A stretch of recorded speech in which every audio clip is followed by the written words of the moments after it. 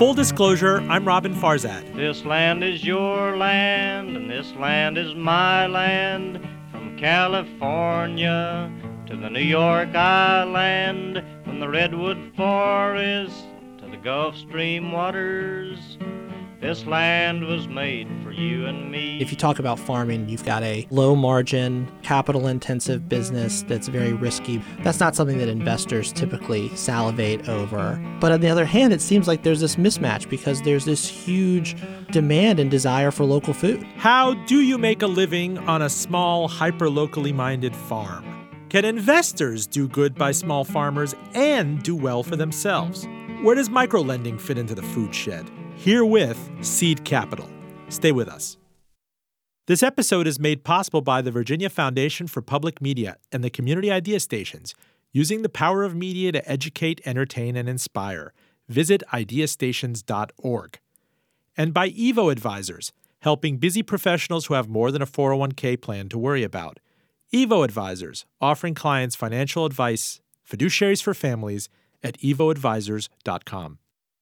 Joining me in studio, Hunter Hopcroft, formerly of Harvest and JM Stock. He is Special Project Manager at Elwoods, co-founder of Slow Money Central VA, a microlender to farms. He's also snagging his MBA at UVA. How are you, sir? I'm well. Thanks for having me. I'm surprised you had time for this. And, of course, Erica Hellen, co-founder of Free Union Grass Farm, a diversified, hyperlocal livestock farm producing beef, chicken, pork, duck, and eggs to Charlottesville and Richmond. How are you? I'm super, thanks. Wow, you are like legit agricultural. That's what they tell me. What is it like to come to the big city? I feel just like a little rural country girl in the big wide world. Are you from Virginia? I mean, how did you get about into farming? How did that become a career? Well, no, I'm not from Virginia. I'm actually from Oklahoma, but that didn't draw me to farming actually at all. I went to college in North Carolina at a little liberal arts school called Warren Wilson College that had a working farm and a really impressive environmental studies department. And I worked on the garden crew there and just got really excited about agriculture in terms of like, you know, what can I do as, you know, a young, confused pseudo hippie to solve the environmental crisis? And it seemed like food was the most direct and useful way to do that. So I'm reminded of that famous line from Of Mice and Men, living off the fat of the land. Mm-hmm. It's a fantasy that we all have to kind of close the loop and be self-sustaining and hyper-local. And, you know, this term that I've been kicking around with Hunter here is the local food shed. We talk about the watershed, but we take for granted now in this day and age, I mean, as a parent, that it's so easy to get your mitts on a Hass avocado year-round, something that we just didn't have 30 years ago growing up. An avocado was such an exotic thing.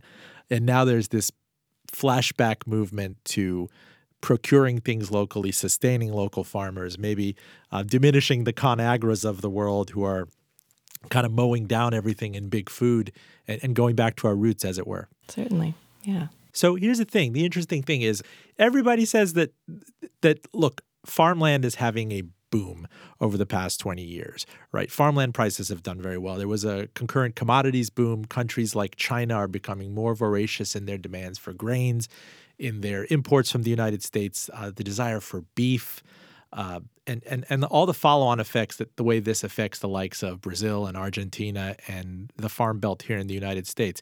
So were you coming into this industry just as that was picking up and everybody was talking about farming? I gotta say no, because I feel like even though I am a farm and I am a food producer, I feel that my specific kind of industry is incredibly far removed from the kind you're referring to. I mean, I don't have a lot of insight about large-scale land prices. It doesn't really, there isn't a whole lot of overlap between that kind of production and mine, with the exception of local Virginia grain producers, because we do use a locally produced ration. But for my purposes, it was more a means of, you know, how do we mitigate the effects of climate change? How do we produce something valuable on a really small scale while regenerating the land where we can? But, you know, the fact that farming is potentially a booming industry is not by any means what drew me to it. And it's, I think, taken some time to make a profitable model in the way that we have. Illustrate for our listeners, I mean, the very obverse or counterfactual of what you do. Let's say a McDonald's. How does a McDonald's procure all that ground beef, all those potatoes? What is the – illustrate for us something that is decidedly industrial and automatized and driven down to the 5-second deficiency and the very last penny? I mean, I think what you're talking about there is scale. And in order to produce or to procure large quantities of one particular cut, if it's ground beef, for example, you need to be working with a massive operation that can work, to be getting ground beef into your hands at locations all over the country and the world, like 24/7. That's a completely different endeavor. And so you need to be working with a large-scale system of farms that are getting that to you wherever you are all the time. And that's really far removed from our model, which is to work on a very small scale, intentionally small, get things by the cut on a full animal in a full animal way into producers' hands and educate them about all the different and varied cuts versus just selecting one thing and getting it over and over and over again. And it's kind of the thing where the restaurant owner or the chef intimately and they would call you out on the menu. I mean, I wouldn't say intimately, but yes, we have a relationship with them. So illustrate that for me. What kind of relationship? Or is it a push or pull thing? Do they reach out to you? Do you market to them? Mm-hmm. Do they come and tour the place and say, wow, I like this kind of on the hoof? Yeah, it's a little bit of all of that. And actually, it's really fun. I do most of the, reaching out to chefs and maintaining those relationships in terms of marketing and wholesaling. And actually a good contact of ours at JM Stock, Alex, I've been like text buddies with for the last, 4 years. And our banter every Monday, essentially, is when I reach out to him for Wednesday delivery. And we, it's like a strange mixture of emojis and like, yo, what you need this week? Just kind of a familiarity that comes with having worked with someone for a long time, having walked into their shop, literally brought them the product that I slaughtered earlier in the week and, picked the feathers out of. And sometimes it involves just cold calling someone and being like, hey, I'm Erica. I'm with Free New Grass Farm. Maybe you haven't heard of us, but I checked out your menu and it looked like there was a way that we could fit really well with you. And like, would you be interested in getting some product? It's a variety of things. There's a little bit less familiarity with some of our accounts than others, but JM Stock's a great example. Hunter Hopcroft, you occupy both worlds of high finance. You've been in portfolio management before. You know net present value. You know about farm values. You won't look at me as freakishly as farmer Erica will when I talk about, economics of the farm and scale and whatnot. But what's interesting and what sparked this episode is the fact that you see in the Venn diagram a kind of convergence of this. It doesn't have to be one or the other. It doesn't have to be agrarian America versus capitalist America. That there is a rarefied space where you could do well and do good. Yeah, and I wish I had come to this world as early as Erica did. I got here in sort of a roundabout way when I was still working in portfolio management. This is back in late 2013. GMO, Jeremy Grantham, came out with a research report about agriculture. And you got to love that the firm is called GMO. I give them a lot of grief about that. I know. They need a serious rebrand now. Came out with a research article about phosphorus, and that was sort of the first time agriculture as an industry, as something to think about, had ever crossed in front of my field of vision. And I started thinking about it really differently. It's interesting to wonder if these things happen like this or you put them together in your mind this way. But I was interviewing for a job in Los Angeles, and I had spent, about 2 or 3 months out there, and there's a store in Echo Park called Cookbook, which honestly is not much bigger than this studio. And they sell all local produce, vegetables, meat, dairy. And I had never seen anything like it before. And I spent probably an hour in this little 700 square foot store, and all these connections started happening in my mind. Looking back, it's ironic that I was on a team responsible for managing hundreds of millions of dollars with no real concept of commerce until I was in that store. And you saw farmers dropping off their product for sale, consumers coming in, and you sort of saw how the whole system worked together there. And so on one of my cross-country flights, I started sketching out plans for a sort of a small neighborhood market. And to me, it was really just going to be an experiment. I was ready to leave finance. I was ready to try something entrepreneurial. And I had been having these thoughts about agriculture and small food rolling around in my head. I thought, well, let's see if this can work. I see a stat from the USDA, and this is a bit dated. It said average farm real estate values grew from $1,483 per acre in the year 2000 to nearly $3,100 in 2015. Cropland appreciated faster than pasture land. Now, that kind of does, to my mind, it roughly, I mean, we've had a commodities boom. You've seen a lot of issues with oil going to $140 and people suddenly repurposing grain for fuel, and you saw an enormous rush to switchgrass and cellulosic ethanol, and people snapping up farmland, and this idea of scarcity and investors from around the world wanting something like Jeremy Grantham. I remember meeting with him in 2000 when I was covering investing, and he said you need to buy timberland and farmland, and so it has had a spectacular 20 years. But that kind of cuts both ways, because if you're a farmer, if you're a person looking to get into it, the costs of the startup are enormous. It's prohibitive. Yeah, I mean, you really have two options, which is to go sort of the route of Erica and be very bootstrapped and entrepreneurial, or your other option is, quite frankly, something more akin to indentured servitude, where you're taking on massive amounts of debt, usually debt partially supplied by a major food producer to sort of help you quickly get up to a scale that makes sense for their business. You mentioned that it's all about scale and efficiencies, and I think that's part of the sort of myth of the industrial food system, is that they've got it down to such a science that it's so cheap to produce. But the reality is it's mostly just highly subsidized, and that those costs that you're paying for the food are not a reflection necessarily of some great efficient model they've uncovered, but more the effect of, a huge system of incentives and subsidies to get the prices you pay. I think about this a lot, actually, when I venture into a Walmart, and I hope this isn't a diversion, and please feel free to chime in.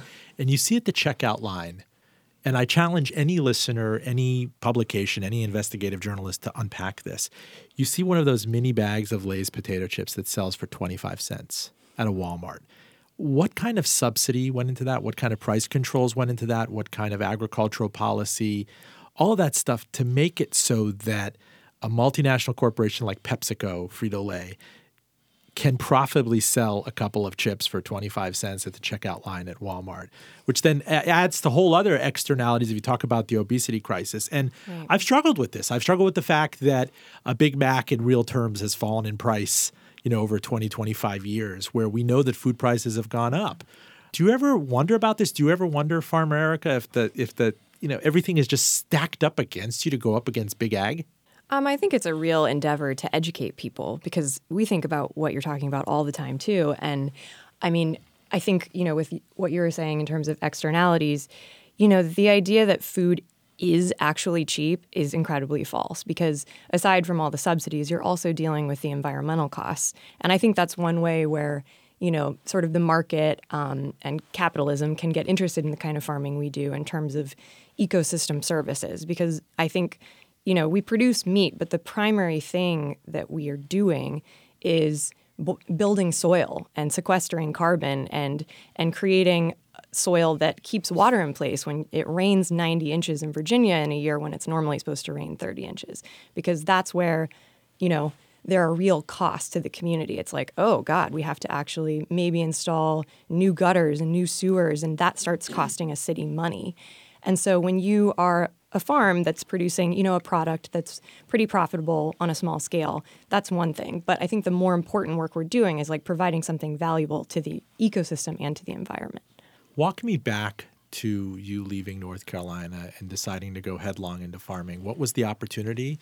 What was the cost? If you had to sit around with your partner and your friends and sketch this out, what is it like to be a new farmer and to face the opportunity and the hurdle, the enormous scale you have to climb? Well, I think the first step is educating yourself and doing a variety of internships, which I did, one of which was at Polyface Farm in Virginia's Shenandoah Valley, which is pretty well known in my field, and it's owned by Joel Salatin, and managed by him and his son, Daniel. They do incredible work in terms of actually producing food and also educating people the world over about what it means to be a regenerative pasture-based farmer. And so, I had caught wind of Polyface when I was in college, and I was doing an internship back in Oklahoma that ended up being a little more office-oriented than I wanted. And I'm sorry, how do you show up and get an internship on a farm? Like, hey, you call them on the phone and just ask very nicely. Do you give me room and board? I'll learn how to butcher. I don't understand it. You essentially just reach out to them in the way you would, any kind of job and hype yourself a little bit. What they wanted there, and I think it's really valuable, is they think it's okay if you're just completely green. You don't have a lot of experience because it means that they can shape you, teach you their methods, shape you in, the way that their landscape needs, and, sweet talk you into slaughtering 30,000 chickens in one season. So you become an expert in small things pretty quickly. I didn't know all the things I wanted to know, but I think at that point after working at Polyface, I had enough fluency in one part of the production that I felt like, okay, at the very least, this isn't, this is a product, chicken, that I can jump into. I know I can produce it. I know I can sell it. In the meantime, that'll give me a little bit of cash flow to kind of figure out these other endeavors like cattle and pigs. And just, those are bigger and more expensive industries to get into, a little bit riskier and a little bit more intimidating as like a 120-pound woman to be like, okay, we're just going to start working cattle. So why ultimately livestock? I mean, it's smelly. The waste issue is there. I mean, I'm thinking bok choy versus livestock. Well, it doesn't have to be smelly, and it doesn't have to involve as much waste in the terms that you're thinking. I'm thinking of the big Smithfield, right. ADM, ConAgra type farms, and everybody in North Carolina, they say infamously you pass by a hog area and the cesspools and whatnot. There is a way to make it regenerative and not stink? Absolutely. Yeah. And I think that's a very key distinction between those sorts of farms and mine, which is that in that model, the manure, the excrement is a waste product. For me, it's an asset, and I get the animals to put it where I want it, so I don't have to. And they do it in such a way that actually benefits the landscape. So for me, why livestock? I mean, it's the same reason people like to look at pictures of cute baby animals on Instagram. There's something very meaningful about interacting with an animal that, frankly, I like vegetables. I should probably eat more of them, but working with livestock just felt very exciting and, yeah, something I wanted to pursue. But this is fascinating in terms of manure and waste capture and everything else like that. You are truly treating it as an asset. It's not just an area with slats going into a retrieving pond. Well, how does that work? Then this gets back to our cost discussion a little bit. There's a great Robert Kennedy quote that I won't nearly do justice about how our calculation of GDP includes a lot of things we're not really proud of. When those pork cesspools overflow and someone has to come and do the environmental remediation, that's a plus mark on GDP. It's not something that's going to show up in your pork prices, but it's something that shows up to us as economic growth. But it's not something we're particularly proud of. It's economic growth and not an externality? Well, it is. I mean, there's been, services rendered and people paid for it. Again, it's not something we're particularly proud of as a community, but it shows up as a, plus whatever 0.002% in GDP for that area. And those are the things that aren't going to get captured in that bag of chips or price of a Big Mac. Full disclosure, I'm Robin Farzad. We are agging out with slow money, living off the fat of the land with Erica Hellen. She's co-founder of Free Union Grass Farms. It's a diversified, hyperlocal livestock farm outside of Charlottesville in Hunter Hopcroft. He is special project manager at Elwoods, formerly of Harvest and JM Stock, but importantly, co-founder of Slow Money Central VA, which is a microlender to farms. Continue on this with me. So this must necessarily all, part of the expression, lard up your cost basis. I mean, you are ultimately going to restaurants and saying, look, I have a soulful story. I know I treat my land as an asset. I'm coming here and looking at you in the whites of the eyes, making a case. You're going to tell the story of my farm. I'm going to tell the story of your restaurant. We're going to help each other as hyperlocal entrepreneurs. But they must know what the price is of the wholesale multinational that's going to be able to come in. Yeah, and that I think is tricky because that makes my portion of my Monday calling of chefs kind of it's a necessity because I have to beat out the guy who's cold calling them like 2 or 3 times a week, saying, what are you paying now? I can beat it. There are full-time people who are employed to do that work at large organizations, whereas me, I'm just fitting it in whenever I can. The chefs, they do the best they can, and we really understand that, it's also their job to provide an affordable meal for people while, asking their servers to know where it's from, get that right, know how frequently they have it on the menu, and also be able to explain to the person that's dining with them why it's worth the extra cost. And that's a lot of education that goes down the line that we just have to kind of send our product out in the world and hope it's, hope that message is getting across. Farmer Erica, grass-fed, overrated, underrated, correctly rated? It depends on the context. Grass-fed is specific to cattle who are herbivores. All of our animals eat grass, and that's the one thing that's the reason we're called Free Union Grass Farm, is because we love that they have all that in common. But with cattle, herbivores, you do want them to eat a 100% grass-fed diet in terms of what is the most healthful thing for them, and in turn, what is the most healthful thing for you as the eater. I think sometimes grass-fed gets a bad rap.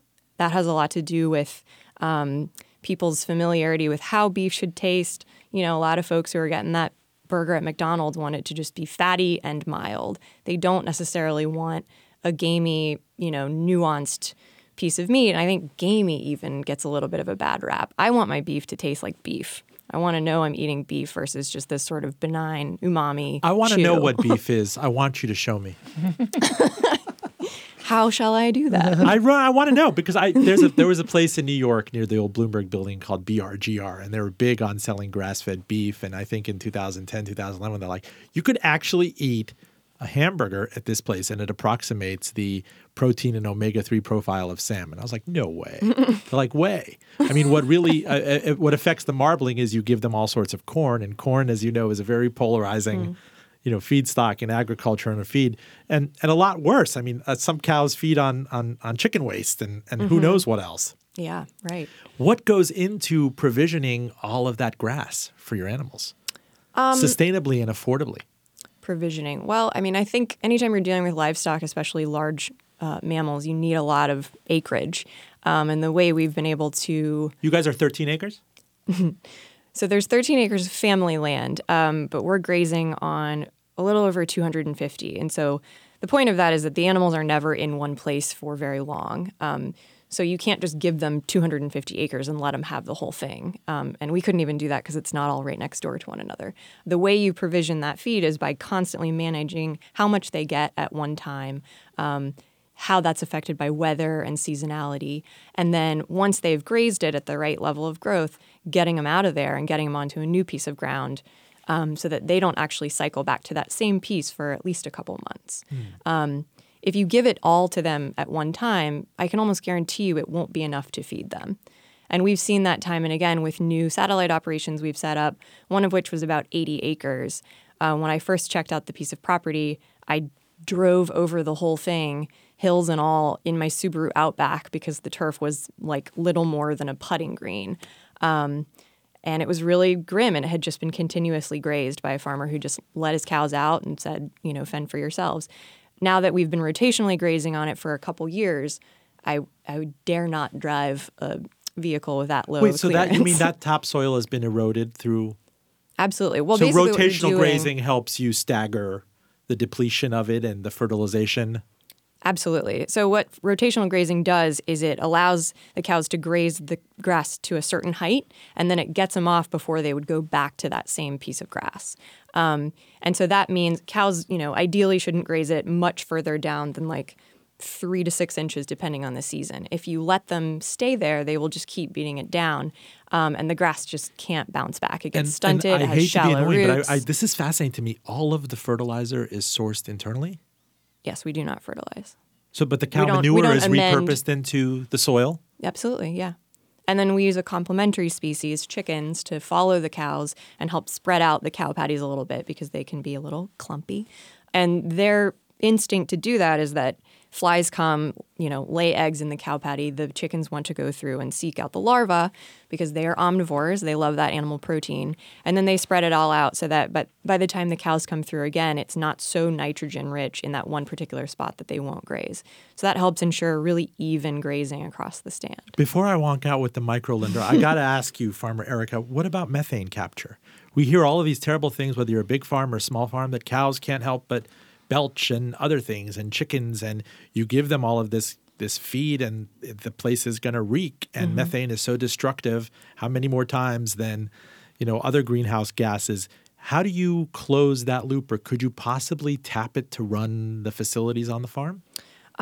Well, that's a really fantastic question, and that's one why I get love paid to the talk big about. bucks, farmer. Yeah, you nailed it. The first thing I'll say is that once again, our farm is very different and very separate from those other kinds of farms and industries. So the important thing is to realize that a lot of those studies are being done on one kind of farm, and that's a big feedlot operation.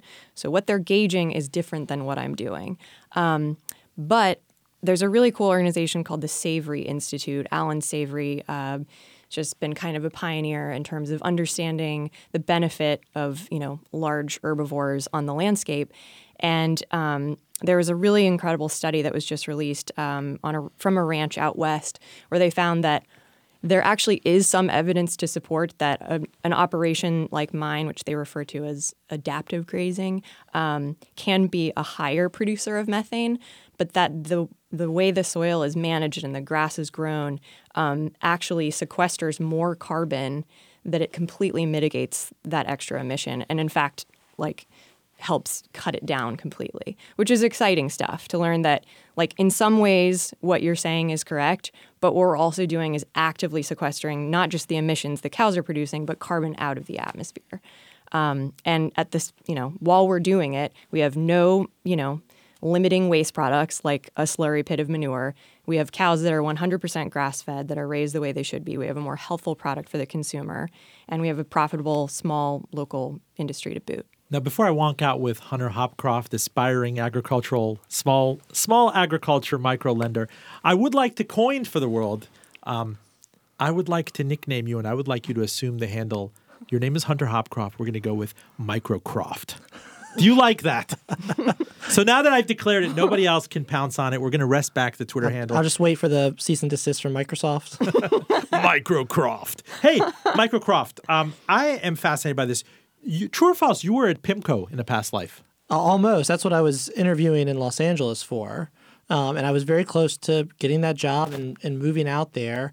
This is back in 2013. Money was going out the door at PIMCO pretty quickly, and they went on a hiring freeze. And it was just right at the point of time when I was getting to a point of saying I need to do something a little bit more tangible. And it kind of comes back to that cookbook experience of seeing farmers come into a store, drop off their goods, consumers come in and pay for it, that I decided to make a go of that and wrote a business plan, again, kind of as an experiment, and sort of hit a series of green lights and opened up a small microgrocer. Unlike Erica, I did so with almost no experience and was quickly made aware of my naivety in terms of local food and the local food system. I mean, there's an old joke in this world is it used to not be called organic farming, it was just called farming. And the local food system is a little bit the same way. This part of our economy that used to be a major source of employment and all food was local food has gone away. And now if you're working in it, one of the things that's kind of thrilling but also very frustrating about it is if you figure something out, you're the guy that figured it out, of how to make it work. You're not getting plugged into any kind of system. You talk about manufacturers and distributors, and there isn't that. It's people like me or Alex at Stock texting Erica and saying, do you have any duck? When are you coming this way? It's a relationship. It's a network-based business. It's a kibbutz. That's what it is. Exactly. And coming from a finance background and thinking of the world in sort of economic terms, there's a desire to want to make it more efficient without just replicating the ills of the industrial food system. And I think that's kind of what we're trying to work towards. This great awareness campaign of local food has registered. The restaurants are there, the consumers are there. What hasn't really kept up is the sort of supply and business development side to meet that demand. And in my opinion, it's just a blind spot of sort of finance. I mean, if you talk about farming, you've got a low margin, capital intensive business that's very risky because of that's not something that investors typically salivate over. But on the other hand, it seems like there's this mismatch because there's this huge demand and desire for local food. Talk to me specifically if I'm looking at farming as a kind of a PE ratio or dividend yield thing. And I know it's not neatly analogous, but we can indeed wonk out on this.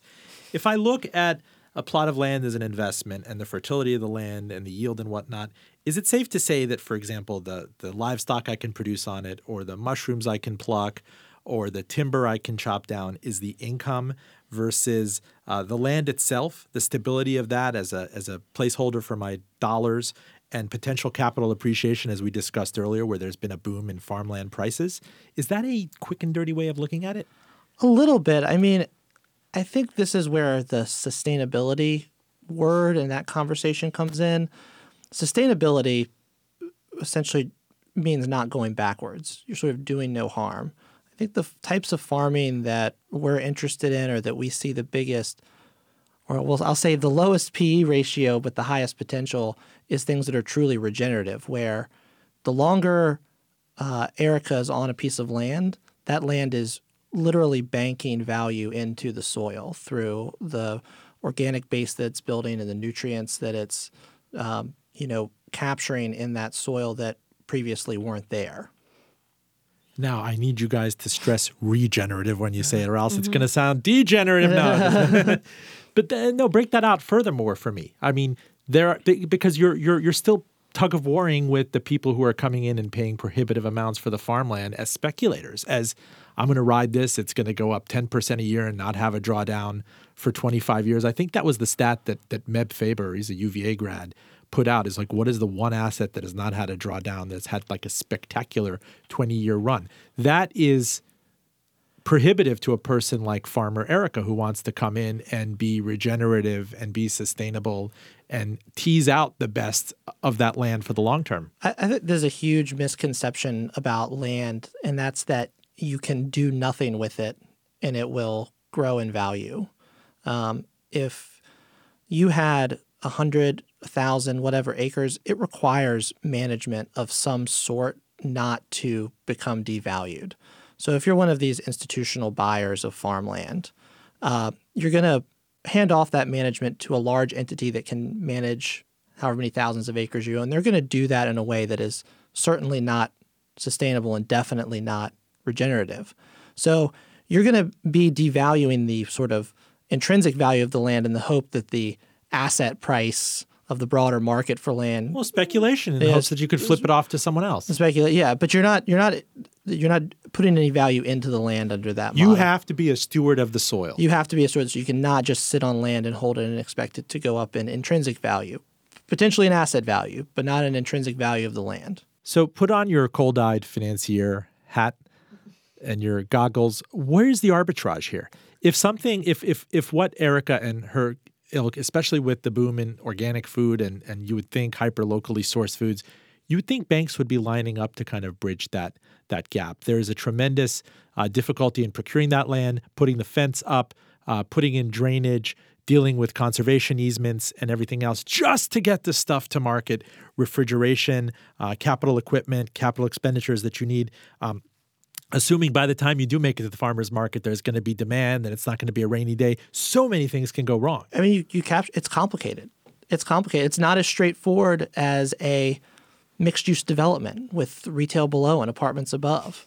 It's more complicated than that. And I think one of the reasons why more people haven't tuned in and why I think there is such a great arbitrage opportunity right now is because right now the gap is big. Right now the gap between a pound of supermarket ground beef and what Erica sells at the farmer's market is pretty wide. And we've maybe bought a few more years of that through various innovations or trade deals or what have you. But there's going to come a time when that gap starts to close. And when it starts to close, the people doing things in a more sustainable, regenerative way, that's when all of those sort of big institutions you're looking at are going to start looking out the corner of their eye. So talk to me about this. Let's take a hypothetical example. An aspiring couple, well-intentioned couple, sees a parcel of land in Stanton or something, wants to come in. They can't afford the capital up front. M&T or someone's not going to give them the loan to do it. There's no immediate cash flow out of it, so they'd have to mortgage something else. Where do you come in? So right now, and a lot of things with local food, if we figure it out, we'll be the people that figured it out. All of our support for local food, sort of as a community here, but everywhere, has been largely consumption-based. How many kale salads can you eat, essentially, is your only manner of supporting local food. It occurred to us that there's a lot of people with investable assets that would like to support local food, but that can't do it solely through consumption alone. I got involved in this 6 years ago. I'm just now getting to a point where at home I can cook comfortably with all local ingredients. If I pull someone out of the crowd at Elwood's and sort of preach this message, it's not like they're going to go home and start making chicken stock on their own, but they want to support it. So right now what we're doing is we're set up as a nonprofit entity that raises funds with the purpose of loaning those funds out in sort of a revolving loan fund for projects like Erica's, or for hopefully one day scaling up to be able to do those type land deals and mortgage deals in a more equitable, transparent, and nimble way than a large financial institution are, and without checking the exact same boxes that maybe an investor would. What is the pitch you're making, though, to someone? This is surely, it's a great feel-good idiosyncratic asset. I imagine it doesn't correlate with the S&P or treasuries or emerging markets. Sounds great. Keep your money locally. You coined this term. It just sounds beautiful. Food shed. I'm thinking watershed, which is one of my favorite words. I use it wrongly all the time. So suppose you're coming to me and you need to raise, $100,000 fund. How would you make that pitch to me?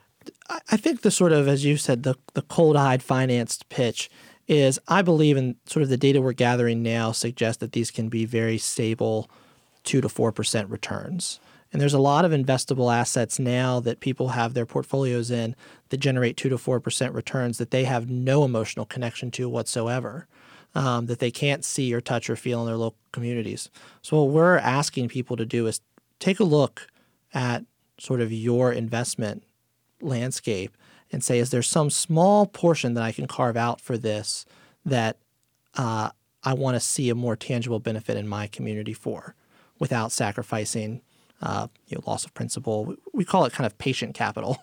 Wait for it. I should patent seed investor on this. Doesn't that sound great? Are they angel investors? Are they people that are stepping up? Are they doing it out of the goodness of their heart and not really, look, a bank's not going to pay me more than 1.5% right now. Why don't I just, do it and help these farmers out and go to bed at night a little bit more easily? Another way of looking at it is almost all of the people that we're raising money from, whether it be community foundations or family foundations, they have a philanthropic bucket and they have their investment bucket. Well, on their philanthropic bucket, a grant has a 100% chance of going to zero, so to speak. We're having this loan fund, and sure, there'll be a loss rate on it, but let's say it's 20%. Let's say it's as high as 20%. We're asking people to think of it as philanthropy with an 80% return instead of investments with a 20% loss. And I still think these are kind of, to put it in your language, kind of like buying penny stocks. We're doing a small loan to Erica for equipment that is going to significantly change sort of the labor dynamics on their farm. Who knows what they'll do with that added efficiency or productivity? There was an investor used to run the Export-Import Bank under the Clinton administration, James Harmon. We've had him on the show before. And when he was in the Clinton administration, Hillary Clinton urged him to go and see Africa. And the first place he went to was Ghana. He had never been anywhere. He was the chairman, I believe, of Schroeder's Bank. He was a Wall Street veteran. And a fishing village in Accra, a bunch of women complained about spoilage on their catch, that they could spend a lot more time at sea if they didn't have to worry about rushing the fish to market. And somebody had mentioned that they could really use a microloan for something like $350 to buy these used refrigerators off these restaurants that were kind of scrapping them anyway. And he just figured, oh, I'd never see the money. I did it personally for a couple $100. And they immediately paid him back and they wanted a bigger loan. And that light bulb went off atop his head. Like, I could really do good and do well. If I help with capital formation with an enterprise that's this small, they're feeling great. They're going out. They could spend much more time. I could really scale the business. Does that light bulb go off for you as well? Absolutely. I mean, I think, it's funny sometimes when we look at the cost of something that we've just been kind of, gritting our teeth over, like, should we get it? Should we not? It's one great example is we've been hemming and hawing about these rollout nest boxes for the last few years. What's the approximate cost? We're looking at like $4,000. Like, most investors would look at that and be like, yeah, sure, great, do it, of course. But, if you're not quite sure it's going to work and, cash flow is always kind of an issue, and it's kind of a gamble, it's hard to pull that trigger. And so, having access to just a little bit of extra capital for us to pull that trigger, makes it less of a gamble, makes it a little bit, it gives us more confidence. And we've kind of already done the math. We know how much time that will save us in a week. And frankly, I don't know how I'm going to spend that time. Maybe emailing more chefs or sending them emojis. We don't know. So when did you first take financing when you went off and started this farm? Or how did you set up the money to do it? When did we first? We didn't really. I had a small amount of money, very small amount of money from when my grandmother died, and I just kind of threw it all at the farm. I think it was like $5,000. To buy what? To buy land? To buy equipment? Portable electrified poultry net fences, to buy polywire, to buy energizers, to buy chicks, and to buy the first batch of feed we needed to feed them. We got a long-term, no-interest loan for about 6 cows to start a small herd. From who? From a neighbor, someone who knew my partner's family, had known him for a long time since he was young, and he just had cows and wanted to retire and didn't really want the cows anymore, so he just gave them to us. And he was like, pay me back in beef, pay me back in dollars, Wow. It'll come out in the wash. And that was a more philanthropic bent. But, we made regular payments to him whenever we could. We paid him back, and we grew the herd really slowly. We were kind of reluctant to take on any large financing, but more importantly, we were unable to gain access to a lot of financing because we didn't have any collateral at all. And, once again, we have this sort of risky business model. They're looking at these young farmers being like, why would I give you a loan? What are you going to do to prove that you can pay it back? And we didn't really have anything to show for it. So in a way, we were sort of forced to grow slowly within the first 3 or 4 years. Did you guys pay yourself anything but food? No, not at the beginning, no. But that's a great way to, we see what people pay with us at Farmers Market, and the fact that we just have a walk-in full of that meat to access feels pretty luxurious when you're getting started. We're a more profitable model than that now. But, a few years in, we were able to deal with a local bank who we got a line of credit, just sort of revolving. We renew it each year. Why did they see that cash flow was picking up, that you were building enough of a momentum and selling to restaurants and other operations? Absolutely. We'd gotten a little bit of street cred around town. People knew about us. The gal that actually helped us get the loan had heard of us and bought our stuff at Farmers Market, knew another couple friends of ours who were also small entrepreneurs. They make a hard cider in Virginia. And, she kind of took a gamble. She stuck her neck out for us and was like, had to, discuss it with her underwriters to make a case for us. Would you ever have let a restaurant take equity in you or an investor take equity and say, listen, I'm going to, for our listeners out there, that I'm going to buy, 15, 20% of this, put an infusion in, but I'm going to own a percentage of the profits and whatever sale happens in the future? I don't think so. We never felt like we weren't really totally sure that the farm was going to be profitable at the beginning. It was a little bit of a gamble on our part. And so the idea of having to pay ourselves and pay someone else back on top of that was pretty daunting. And, we've had a lot of offers for people who do want to invest and have some ownership stake. But it just, on a very sort of prideful level, it wasn't about that for us. We wanted to make sure that we could build something that had legs. Farmer Erica, maybe, and no offense or anything, maybe it's the Persian emperor in me. But if I'm running a thing like that and somebody offers me maybe $50,000, like I can totally scale up. I could buy this, cotton gin. I don't know. I'm making stuff up. I could buy this new John Deere thing. I could think about and in a great way, not in a nefarious way of growing my farming empire, but I could totally free up to do other things. And I wouldn't know how to resist that siren call for a person coming in there and offering me a fat check to build something, really to kind of scale it up at a hockey stick moment. Mm-hmm. I think the thing that kept us from that was just complete debt aversion, and I don't know where that comes from. And I think also just the sort of enduring willingness to continue to work. Like the idea of just having a lot of leisure time isn't what it was about for us. I mean, we enjoy the work and it has meaning and value for us. So, we wanted to be part of it every day. We didn't want to just get all the stuff we need and then let someone else do it. My partner and I are still very involved in production every day, and we do all the marketing and direct sales ourselves. So the idea of, and the fear that would set in of having this giant debt burden and really not being 100% sure we could pay it back was never something we wanted to get into. And I think that was a good thing. And now that we've been around longer, when people approach us, like Hunter at Slow Money, we say, yeah, we actually feel like we can pay this back and we can really put it to good use. Were your ancestors Steinbeckian Okies? I don't know, but John Steinbeck is my favorite author. So were they Okies? I'm trying to think of people kind of fleeing the Dust Bowl and going out west. Rosa my Sharon. mom's favorite slogan is "Waste not, want not," which I found just insufferable as I was growing up, but it just sticks with you. I love how the grapes of wrath just still pervades your blood.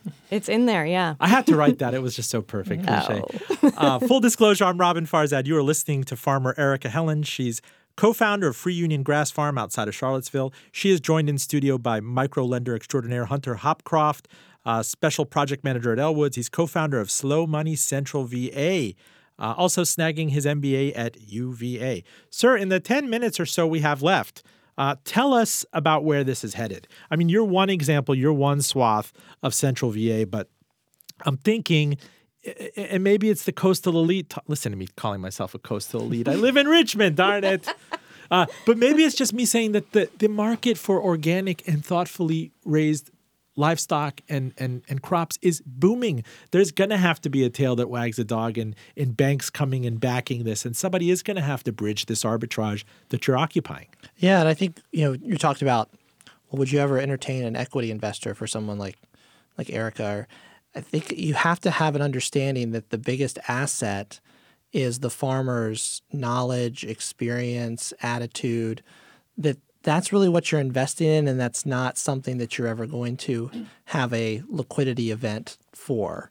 And so we're trying to find a model that can honor that and provide something to people on the capital side that is compelling, both from a financial and an emotional standpoint.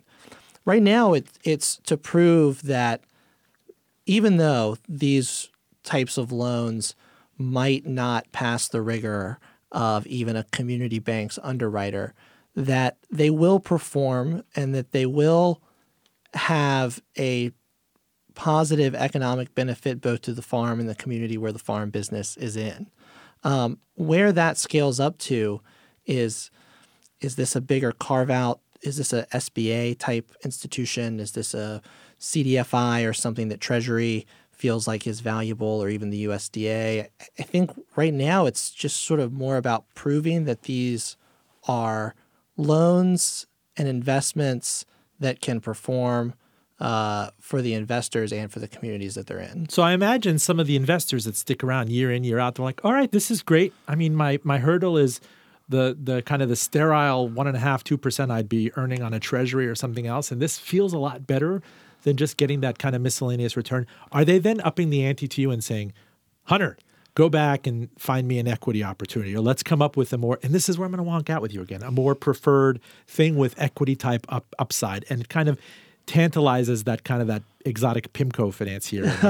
Yeah, I mean, and that's, so we have, for Slow Money Central Virginia, we have 2 programs.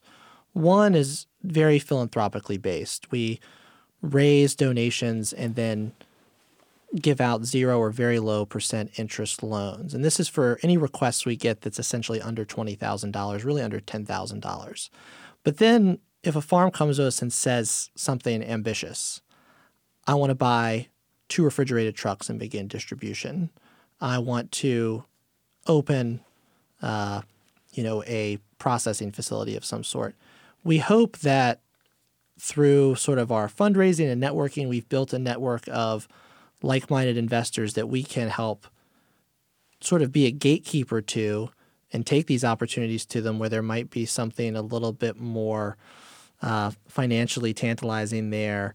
And that's where it gets really interesting with all sorts of sort of innovative structures that we're seeing around the country, of whether it be equipment leases or mortgaging back farmland to farmers, or real estate investment trusts that are beginning to pop up that are doing this more impact-oriented work on a little bit larger scale. Again, just like with the local food system on the production side, imitating all the ills of the sort of modern banking system are not our goal. It's really about finding a innovative new way of making sure that this blind spot in capital creation doesn't remain a blind spot for people.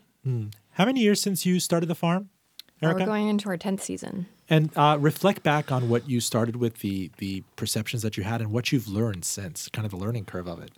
I think, we always wanted to be small, but thoughtfully small. I think, as we started out, I think if you asked us what our biggest limitation was, we would have said maybe like lack of capital or, lack of cash flow. But I think now that's been a real education, because it sort of required us to make really calculated decisions and sort of put us in a position now where we see that, accessing financing, since we have some legs to stand on, can be really beneficial for us. So, we've come a long way. We know that we're good producers. We know we have a good product that we'll sell, that we'll sell out of repeatedly.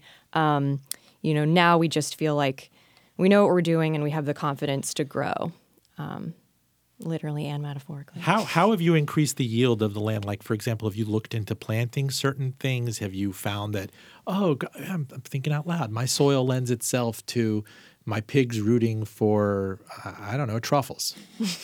Not exactly. There are a few sort of niche cottage industry things we've dabbled with. I think for us, one example is we're starting to do Christmas geese. We're doing a French Toulouse geese, which are just a riot. You should come see them. But for us, it's more about using each year of growth to do the things we're doing significantly better. So we don't do crop production, but what we do want to do is, every year make, our pasture management a little bit more efficient, a little bit less time consuming, get water where we need it, put in systems that we know will cut down time, cut down stress on both animals and farmers. Just do what we're doing, but do it better. How many people do you employ on the farm?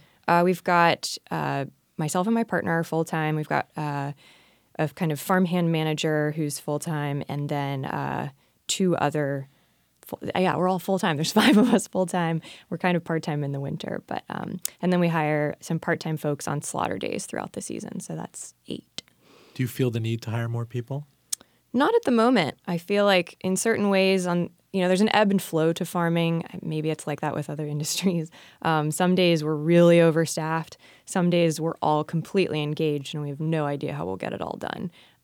But we like that about it. And I wanted to ask you about humanely slaughtering animals. I know Temple Grandin's coming to town later this year. Oh, right. How is that, in your experience, how is that best done? You see the big players in these horror store videos that come out, but they say in the end you're using a captive bolt gun or are you shocking the chicken? Are you using carbon dioxide? What are some of the best practices? I know it's not pleasant to talk about, but it's your reality. Oh, I don't have a problem with it. I've been doing it for a long time, so it's pretty normalized for me, in a way that I still respect. But I think the key to humane slaughter is efficiency and having the infrastructure that you need. So I think when people have a negative experience with slaughter, it's often because they're thinking back to like their grandmother clobbering a chicken with some sort of blunt object and just sort of hoping it dies.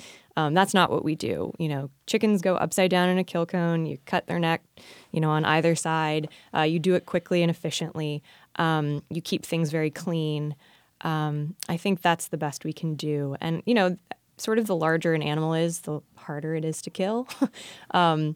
But yeah, I think efficiency and cleanliness go along. To what extent have restaurants and shops been pushing back on kind of, humane slaughtering practices on this? Have been upping the bar for it?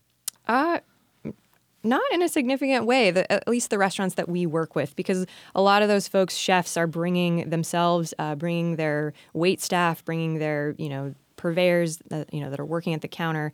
People are coming out and seeing it with their own eyes. And once people have witnessed it, it feels a little closer to home, a little more familiar. It's just like anything else. The more educated you are about something, the better it can be.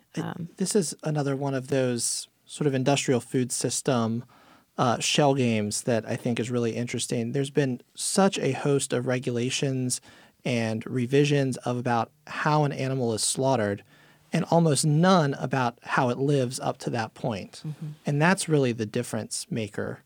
The industrial food system would rather keep the focus on humanely slaughtering because that appeals to their need for efficiency, where giving the animals enough space to live full lives is not. And I've read lately that the Trump administration is actually pushing to ease up on slaughtering rules, that the number of animals that you could max slaughter in an hour. And we run into health concerns. I mean, if it doesn't give time to kind of amply clean up the environment or inspect it for maybe a pierced bladder or something else. It's an incredibly dangerous environment for the slaughterhouse workers as well when you up line speeds. Absolutely. Close us out, Hunter. Tell me what we can expect from this. Tell me what the best predictions are. If we have you back in 10 years to talk about this, where is your operation in Slow Money VA going to be? I think right now there's a huge if you want to talk about the biggest challenge, I think the biggest challenge is that consumers are not actually engaged with the work that farmers do. There's a very little understanding of what Erica's Monday through Friday actually looks like. And we have sort of this fetishization of farming through the pages of Modern Farmer or Garden Gun. But I think as consumers get more acquainted with the real work of farming, there's going to be a real desire to support it once they understand sort of what an important kind of economic force it can be, especially for rural communities, but really for anywhere that there are eaters. There should be an agricultural economy as part of that. Erica, last word. Farmer Erica? I do want to say anywhere that there are eaters is everywhere. Everyone is an eater, and we all do it every day, ideally 3 times. So the idea that you can be removed from this is pretty naive. This is something we're all very intimately involved with, and I think working with organizations like Hunter's helps get people more connected to it. Erica, where's your empire going to be in 10 years? Where do you see yourself in 10 years? Now that we're at the 10-year point of you starting this, in your perfect mind's eye, kind of what makes you happy when you go to sleep at night, where is this going to be? Well, I think that's the funny thing about this business is we've never had much of a 5-year plan, let alone a 10-year one. I think just continuing to do what we're doing, selling more at a retail level, producing, gradually more, but getting more for the product that we sell so that we have to do less wholesaling, but just continuing to, monitor our bottom line like any business would, but doing that without compromising our ethics, without compromising the environment, our bodies, or the health and well-being of the animals. I mean, I want right now, local food is kind of a shiny object. You walk into a restaurant, we have local beef, we have local this. I'd love for that to get to a point where that's the expectation, that's the norm. That if beef's on the menu, of course it came from a local farm. Why would it come from anywhere else? You know what makes me excited? Coming up with this hyper-local Hass avocado that will grow anywhere in the world year-round. The ultimate cash crop. Brought to you by Robin Farzad. Speaking of naivete, I opened a local food market in Richmond, Virginia, based on a model I saw in Southern California. Oh.